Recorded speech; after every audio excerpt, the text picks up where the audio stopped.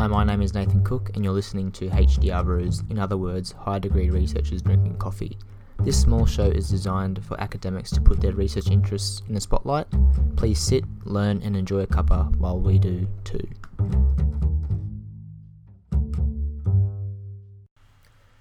Hello and welcome to HDR Brews, in other words, high degree researchers drinking coffee. This episode's researcher is Ricardo Costa and cup of coffee is brought to you at home. I'm currently having a green tea with a hint of lemon. What are you having, Ricardo? I'm having a standard soya latte.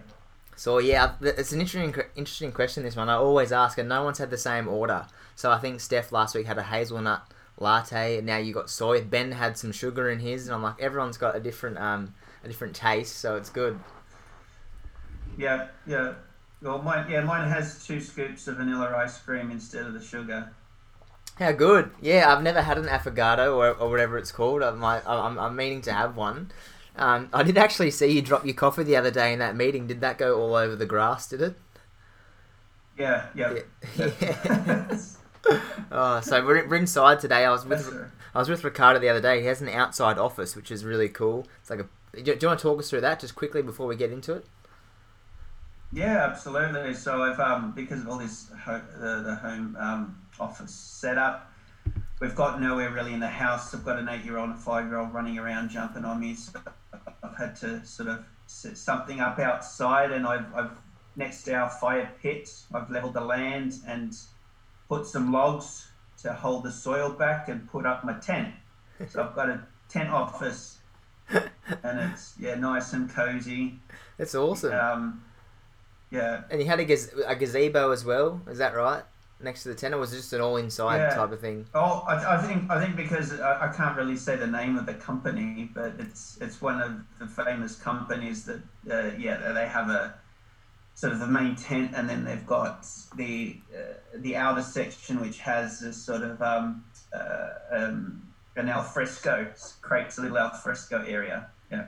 It's awesome. I see you out there, just having a look at some kangaroos while doing some research. It's definitely something that it'd be good to do more often, I think, rather than being in the city. Yeah, exactly. Yeah. I'm writing the papers and I'm watching a mob of 30 kangaroos jump by. It's a bit surreal, actually. Yeah, it gets that normal when people, the more stereotypical Australian, it sounds like, when they think, I'm from Australia, you've got kangaroos in your backyard, so that's awesome. Yes, we do.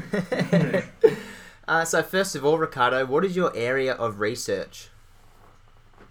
So area of research is exercise gastroenterology and ultra-endurance physiology, so extremes physiology. And so for the listeners, so when you talk ultra-endurance, that's greater than 50 kilometres in running, is it? Or? Well, that's running. So anything over a marathon is considered ultra-marathon running, but ultra-endurance represents a time scale of exercise, normally over 4 hours. It's at that 4-hour point where we start to see the body's physiology completely change. So you can't really say endurance and ultra-endurance are the same. They're not. They're absolutely not. There are very big changes in the body systems when you hit 4 hours and over. Yep. And then gastroenterology, you're talking more about how the gut's response at that 4-hour point to exercise? Not necessarily a 4-hour point, but just how the gut responds to exercise stress. So it could be resistance exercise, could be sprints, it could be high intensity, or it could be endurance and ultra endurance. Awesome. And so could you, from now until then, so could you talk us please through your research pathway from beginning until now? Oh, geez. Oh, okay. How long did that? Yeah, this is the question that gets everyone. Yeah. Oh, dear. So long story short is I originally started as a professional athlete after high school, racing on the ITU and ETU, so International and European Triathlon Union circuits. I did that for 10 years, and just towards the end of my career, that's when I started university. I did all my training in the UK, because I was in Europe racing. So I started at University of Birmingham, with some of the demigods like Michael Gleason and Asker Jerkendrop and Ron Morn, all those guys. That's awesome. So they're my mentors. And then I went on to do my clinical dietetics training at University of Liverpool. And then I went on to do a PhD in that area still, up in University of Wales in Bangor, which is up near the Liverpool area. So it's sort of northwest of Wales. That was in exercise immunology, and I was funded, my PhD was funded by the Ministry of Defence, so the UK Defence Ministry, looking at illness and infection rates in special operations and in recruits. And one of the biggest problems there was illness and infection and dropouts for special ops and training because of illness and infection. They wanted to find out, what stresses is causing this increased illness. Is it the exercise? Is it the sleep deprivation? Is it the food restriction? Is it the ambient conditions? So my research was all about looking at these stresses individually and combined. I think one of my PhD studies is probably one of the most difficultest that I've ever encountered for any participant, which was two nights of sleep deprivation with food restriction, so 10% of energy intake. And on both days, they had to run 2 hours of exercise. And then after all that, they were put in a cold chamber at 0 degrees until they got hypothermic. And then we were measuring and at the same time being prodded and probed and injected, etc. So hats off to all the participants on that one. And I still got N of 12 through the study, and that was a three repeated trial. So when PhD students come to me and say, I'm finding it hard to recruit people just to do a 30-minute survey, I just, I think you need to work harder on your recruitment. I mean, if I can do that, I'm sure you can get a couple of people to do a couple of surveys. Yeah, that sounds definitely different to me jumping on a bike and doing a bit of dehydration stuff for an hour and then having to drink some milk and have a wee, like being all those things that you've explained, on a triple account as well. So, and were they Special Forces participants, or were they just general public, or they were? No, these were similar populations as the military, because we can't use the military population outside of their military occupation. So it was just matched population, so your standard university student. Wow, so uni students signing up, that's pretty interesting. And so what happened there? So where did you go from there? Yeah, so from after those studies, I got my first lecturing position at Coventry University. And that's when I started my postdoc research, which was in ultra endurance. And the reason why we got into that is, with my position, we were running a clinic, a sports nutrition, sports dietetic clinic, and a lot of the athletes that were coming to us for help were those undertaking these ultra endurance multi-stage races, either for Marathon des Sables or the Transalpine 8-day race. Or people doing challenges for charity, like, for example, Dr. Andrew Murray running from, north of Scotland all the way through to the Moroccan Sahara Desert, 78 days of, marathon a day. And they were needing some nutritional support. But this was novel to us, so we went into the literature to find out, what's the guidelines and recommendations. And there wasn't any. It just wasn't for ultra endurance. Everything up to marathon and triathlon, Ironman, everything's there. Heaps of it, but in the ultra endurance scene, there's absolutely nothing. So that's when we started our research. First exploratory, finding out what's going on with the body physiology to these races, what were the problems, and then coming up to solutions to those problems. And the reason why we got into exercise gastroenterology is simply that we did exploratory research in the ultras and found out the main problem was just gut issues.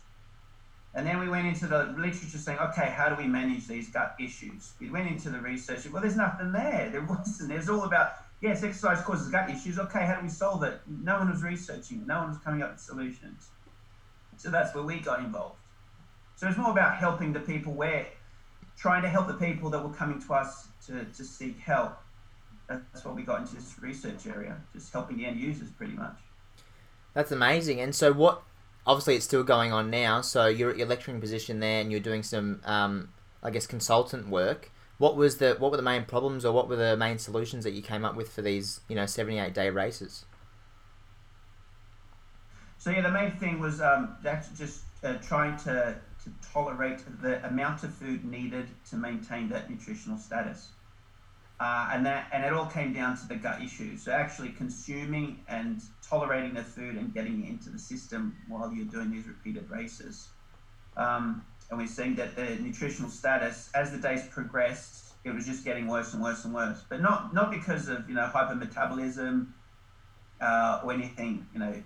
Internally, it was simply because people were finding difficulty actually consume the food, either because they had loss of appetite, they had flavour or taste fatigue, they didn't want the food, or they had GI upsets. So it was more sort of that external factor between the external environment and internal body systems. Yeah, especially if you're... Or you go, sorry. No, I was just going to say that in terms of prevention and management strategy, that's what we're doing now. Where the last, I guess, 6 years have been looking at different management strategies. And so you would have come from... Did you go from Australia, then onto the racing circuit, into uni, and then did you come back to Australia? Yeah, so I in Australia finished high school, over to Portugal and Spain. So I was racing on a Portuguese and then a Spanish team. And at the same time, I was flying into the UK to do my studies. So it was a bit of a nightmare educational process, flying out each week to do a race and getting back to uni. And then from there, lecturing positions in Coventry. And then from Coventry, came back to Australia in 2013 to help develop the sports dietetics at Monash Uni.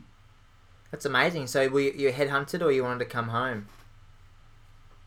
A bit of both. So I wanted to come home, so I was looking for jobs in the area, and then Professor Helen Truby put out an advert that they were looking for a sports dietitian at Monash to develop the course, and then I contacted her, and then it all led from there, because in the UK I was the course director for sports dietetic training for all of the UK that leads into that SNR registration. So it makes sense having the lead sports dietetic educator come to Monash and help develop the course. Yeah, amazing. And so here now, and you're doing lecturing as well as research at the moment, is that right? Yeah. Well, helping and trying to develop the sports dietetic training, but the system in Australia is different to the UK. Yeah. So just trying to adapt to the Australian system. And I guess obviously we've got SDA and DAA and things like that. Are we a little bit behind the ball in terms of sports nutrition? Not in sport, not from the scientific and practice aspect. Absolutely not. We're the world leaders in sports dietetic practice, especially like people like Louise Burke, and we got John Hawley, Ricardo Costs, Gary Slater. We've got all those people leading the research and then informing the guidelines. But in terms of sort of a profession structure for accreditation and registration, yeah, that's different. It's more set up in the UK than it is here. Yeah, I definitely felt when I was at the SCA conference last year, I'm like, I'm kind of hanging here with, and you presented there, I'm like these are the big guns of, like you said, Gary, Greg, Louise. It's we've got definitely a huge team down here in Australia, which is great. So that's awesome. Absolutely, yeah. And so what are you currently working on now? So you're doing research, obviously. What's tickling you at the moment? Tickling the... So we're similar as before. We're just trying to come up with management and prevention and management strategies for something that sort of we've explored and identified, which is exercise-induced gastrointestinal syndrome, which is basically the changes that occurs to the gut when you start exercising that causes the symptoms and health implications. So we've done a whole heap of stuff like gut training, FODMAPs, dehydration and hydration, carbohydrates and proteins during, internal cooling strategies. So now we're looking at the gut microbiota and how that influences the syndrome. So that will be the next step. And at the same time, explore some of these nutracetics, because there's a lot of dodgy research out there providing some false claims on a lot of nutraceuticcs that saying, it's positive for the gut during exercise, but the experimental designs are extremely poor without any proper control. So I think we need to step in and run these studies properly to actually find out truly, is there a beneficial effect or not? So that's sort of the next 5 years of research. And so what's a nutraceutic? Nutraceutic is just a nutrient. It doesn't necessarily have any nutritional value, but has an impact on different body physiology that is supposedly claimed to have a beneficial effect. But the classical one is, for the gut, you've got your prebiotic and probiotic. Yep. All right. They're the classical ones. And so, like you said, there was nothing out there at the beginning. It's quite a unique, I would say, race or time frame. Like not a lot of people aren't. If you're going to run your first marathon, you might run it in 5 hours, and then over the time you'll go down from there. But then again, you're not running very fast if you're doing it in 5 hours either. So, for myself, I think 10K is my top distance. I'm like, what, going over that, I'm kind of out of here, in and out, intense, and go home. So, what is? Yeah. And are these? I'm just trying to understand. Like, these races aren't really, in Olympic competition, or are they? Or are they not in the general public? It's more like those really out there, thrill seeker type exercises, aren't they? Yeah, it's not in the Olympics. However, it might be, because now the World Athletics, which originally was the IAAF, they have now introduced a world trail ultra marathon championships. So we do now have 24-hour or trail up to 100-kilometer world championship races as part of the standard governing bodies race calendar.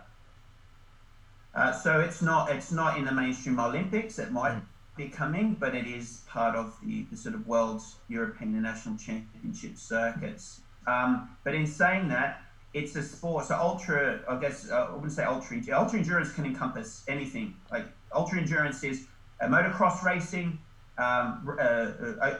open sea kayaking, open sea rowing, open water swimming, cycle races, ultra marathon, adventure and expedition, etc. So it encompasses all those sports. But the classical ultra marathon, those particular races are exponentially increasing in participation and race organisation, more so than any other sport.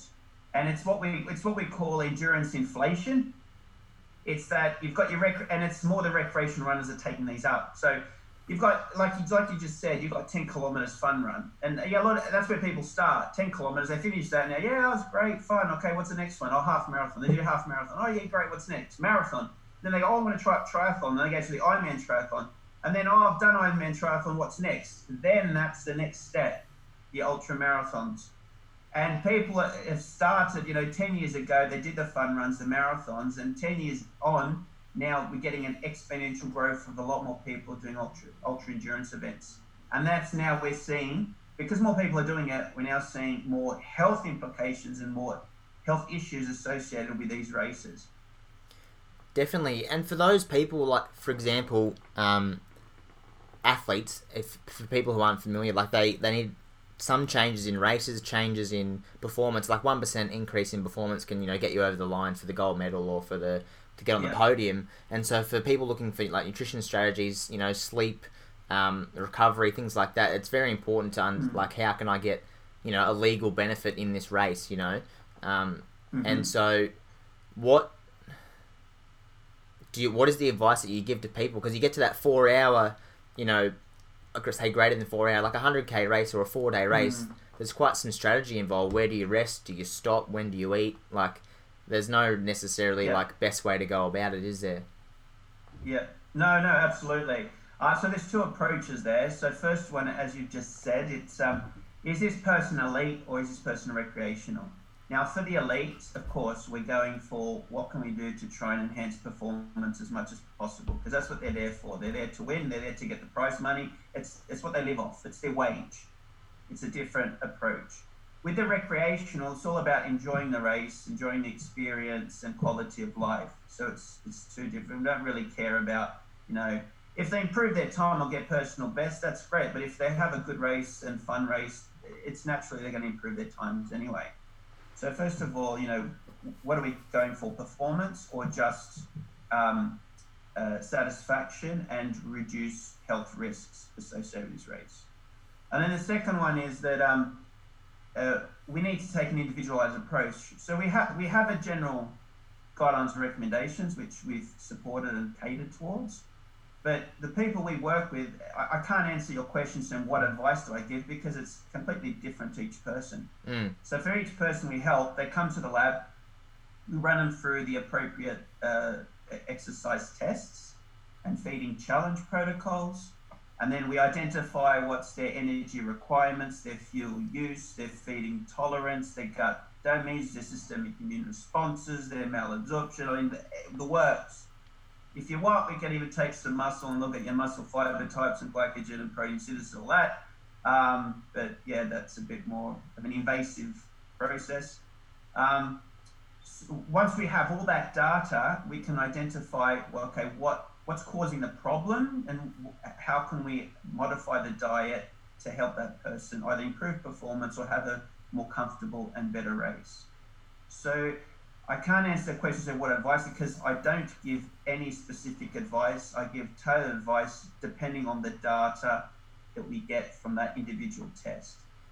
I'm really glad you've elaborated on that question, because I know even last week in your presentation with NSA, people need to understand that everything like nutrition, you come to a dietitian to get some nutrition information or some guidelines or advice, but it's recommendations. It's all very tailored. It's contextual, and people online, Instagram, all this stuff, looking for the quick fix. What can I do to, shed weight or to look as best as I can quickly? It's like you need to sit down with someone. You need to understand the whole context, why are they doing it, how are they eating, what are they eating, when, and it's not just food, like sleep, recovery, all those things, like immune system, everything. So I'm glad that you elaborated on that, just to let people know that nutrition is not as simple as your calories in, calorie out folk. So no, not at all. And I mean, I can just add one more thing there, is that I'm a researcher. I do group and cohort studies, and we report group and cohort findings. But we use these, any findings we get, we use them as a guidance, not as a rule. We use, based on the individual results we get in the lab, then that will be the rule to that individual. I hope that makes sense. Yeah, no, definitely. And then it was a bit confusing. No, it makes sense. So you can even put it down, for example, like for someone who's 100% celiac, it's a rule that you don't eat gluten. Like, where it's not a guidance, it's a rule. If you do it, you'll feel upset. So whereas like guidance is like, have 2 grams of protein per kilo body weight, as maybe as higher than that for muscle gain. That's a guidance compared to something like being celiac. And so you said, you got 5 years of research you're looking at. What can you see beyond that? Do you have any expectations of findings, or what you think will come out of the next couple of years before moving on to something else? Oh, geez, I can't. I just don't know. I just can't say, because, the findings we've had thus far, sometimes they're surprising. We go into a study thinking, this is a hypothesis, this is what we're going to find, and suddenly it's the complete reverse. We find the complete opposite. I mean, a classical example was the FODMAP study, the 24-hour FODMAP study in athletes. Everyone knows that FODMAP can reduce symptoms in IBS, and therefore, we can reduce symptoms in athletes, and we did. We found a reduction in symptom severity in the low FODMAP group versus the high FODMAP group to our exertional heat stress protocol. But interestingly, the symptom incidence was the same in both groups. So no matter what the FODMAP content is, if you're prone to get symptoms with the exercise stress, it's the exercise stress going to cause the symptoms. The FODMAP can reduce severity. But the main interesting finding was that the actually high FODMAP group, so the high FODMAP, was protective against intestinal injury to the exercise. So actually, the low FODMAP group created more damage to the gut. And there are 2 mechanisms because of that. We won't go into it, but it's like the finding is, going into exercise, what do you want? you want symptoms and damage the gut and have possible health implications? Do you want to reduce symptoms but have damage and reduce it? Or do you want to have the symptoms but at least protect your gut against any health implications? What do you want? You're going to choose. Yeah. There is a medium. There is a medium we can go for, but that was the findings. Like, choose what you want: symptoms and protect the gut, or no symptoms and destroy the gut. Yeah, and because you wouldn't necessarily, someone who's an everyday runner or athlete, they wouldn't feel damage, would they? They'd just feel symptoms, so they wouldn't know if the damage was occurring. They will think the symptoms is actually causing problems and damage. Is actually not. It's the symptoms actually protecting, and the reason why you're getting symptoms is just because you've got food along the GI tract, which is actually protecting the epithelium. Whereas on the other side, you've got no symptoms. That's because you've got no malabsorption, no nutrients along the GI tract, but it's that's causing the hyperperfusive damage. And the third option of not racing is not an option either. They're like, oh, we'll just don't run, and they go, well, hang on, like, what's the point then? So, yeah, amazing. Yeah, and research is hard. Yeah, like you said, you kind of don't know. You have to wait for the next finding to, I guess, push on and see what is next, which is exciting, I think. And so I'd like to I'd like you to tell us one of your favourite papers of yours, and then something that you've recently read or read over the time that you'd like the listeners to maybe read. Oh, geez. Okay. That's put me in a tight situation. I'll probably my favourite paper was probably the gut training study, because that's the one which most athletes have, when they've applied that gut training protocol, have actually improved their symptoms in races. So it's the one we've seen have the best end user outcome. And it clearly shows some nice results holistically, not just specifically. In terms of a recent paper, oh geez, oh God, there's so many. I can't say. There's just so many. I'm in the same boat as you. No, it's good. I'm only 7 months into my PhD. And I'm like, there's just so much knowledge to know. There's so many papers. It's unbelievable the amount of any topic, any question you have. There'll be a meta-analysis, a systematic review, a review. Then there's 10 individual studies, and it's like I don't know where to go, where to read, like what. Yeah. So, yeah, and then you got to focus doing your own work, so you can't just be reading all the time, because then you won't, you've got your own production. You only got production to do as well. Do you want to take us through that gut training study? Yeah, absolutely. So, I guess the background for the gut training study is that the gut is very has a lot of plasticity, so it has the ability to adapt to what you do to it. So if you fill up the stomach, has the ability to stretch. If you provide a lot of nutrition in the intestine, has the ability to translocate more of the transport proteins to the enterocyte surface. So there's a lot of plasticity. So if during exercise, since the gut shuts down, so during exercise the gut literally shuts down. So gastric emptying, digestive juice release, absorptive capacity is all reduced. However, during exercise, if you can force feed yourself to keep food in there and just keep it pumping through the system, maybe we'd be able to improve its ability to gastric emptying, release the digestive juices, and absorb nutrients. So what we did was over 2 weeks, so it's a training period. It's similar like you're training your muscles and your muscles adapt to that stress. We wanted to stress the gut during exercise over a 2-week period. So that's what we did. We got 3 different groups, and one group, over 2 weeks, the athletes ran 1 hour a day while consuming a big carbohydrate dose during exercise. So actually more than what their muscles can oxidize in that period. It's actually pumping in.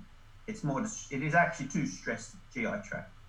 One group had a sort of a supplement-based carb formulation.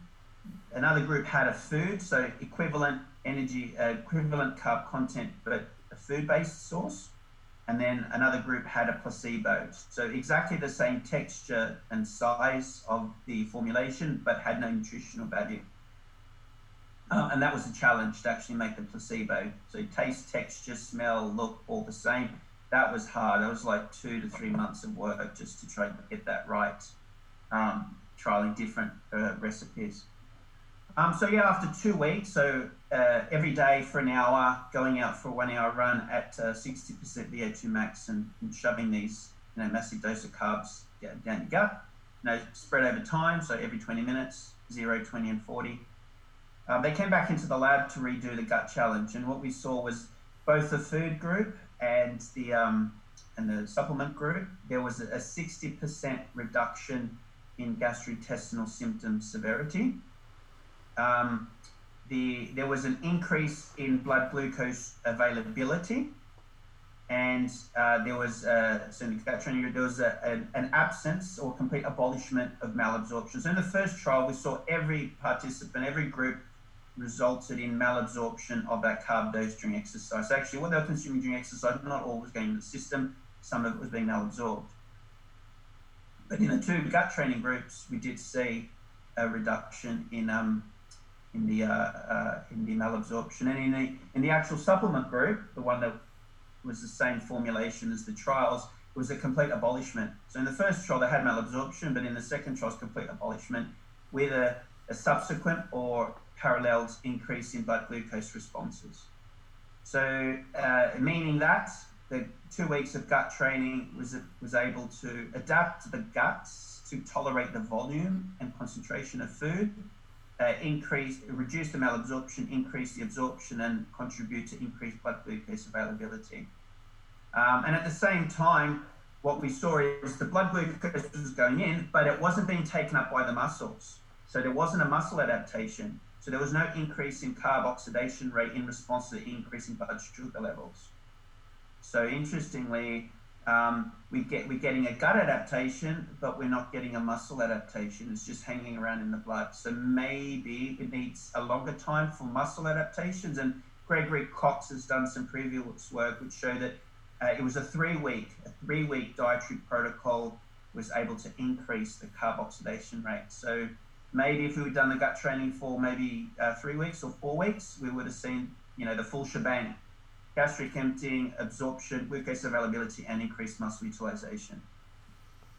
And so, say if you ate a banana on your bike ride or whatever, and then you're in a race, and it was hanging around in the blood, it didn't get used by the muscle. As soon as you stop, is it going to get shunted to glycogen for recovery, or is it just going to hang? Absolutely. If it's in the blood, remember you've been exercising, so the muscle glycogen content is suppressed, and the enzymes responsible for storage are overexpressed. So that blood glucose will just be pushed through the muscles and stored. So it's incorrect to say that will be pushed into the liver and going to de novo lipogenesis. So that won't be transformed to fat if you've got some space in the muscle glycogen.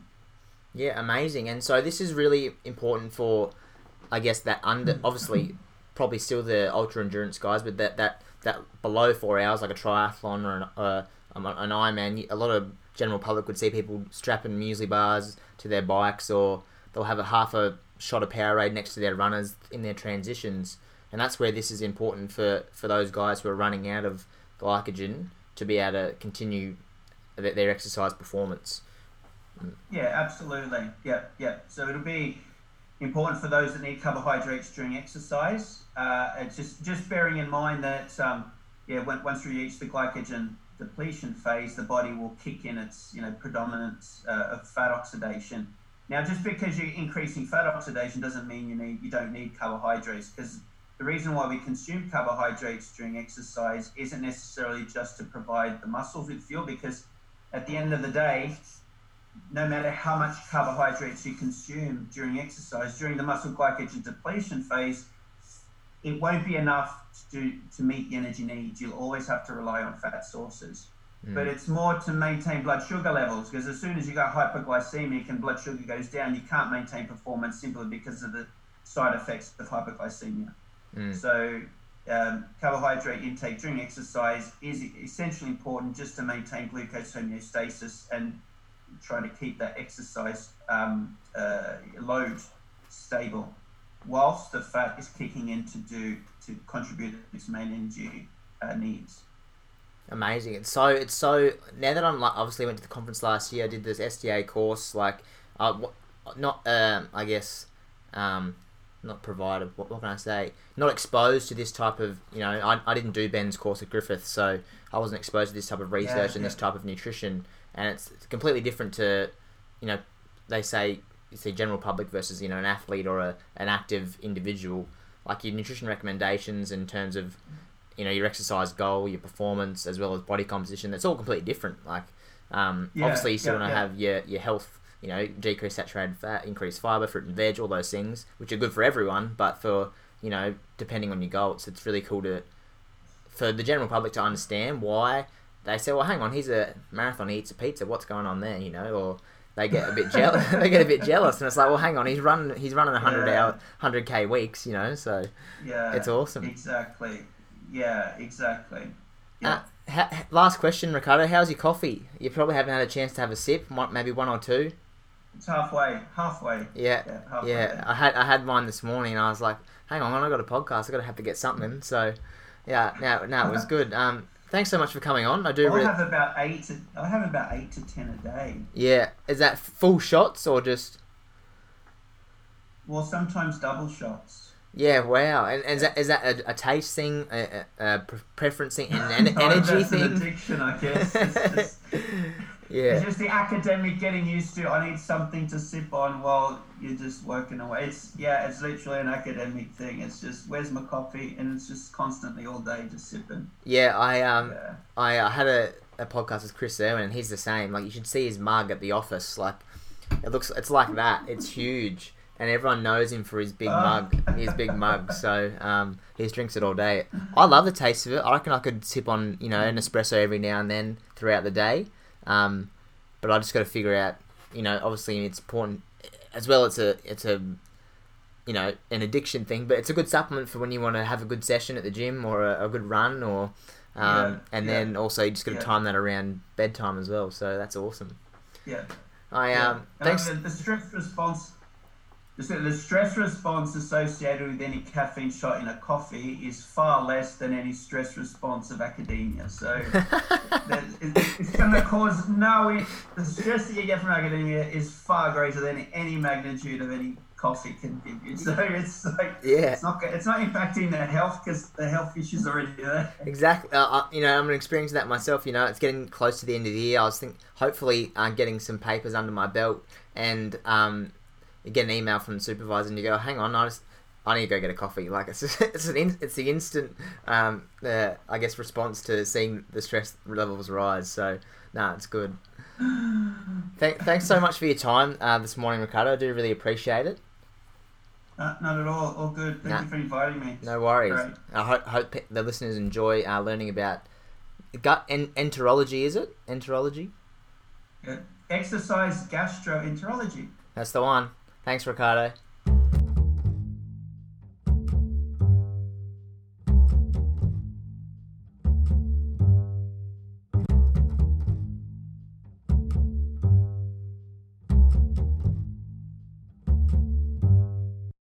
To finish off, as always, thanks for listening. I really do appreciate it, as this is a passion of mine. Don't forget to leave a review, it helps other people find the show, and please share this episode on your social media or tell a friend to continue spreading the message of the Cooks community. You can sign up to our weekly email by clicking the link in the description of this episode and follow us on our Instagram and Facebook at the Cooks community. Until next time, remember to breathe.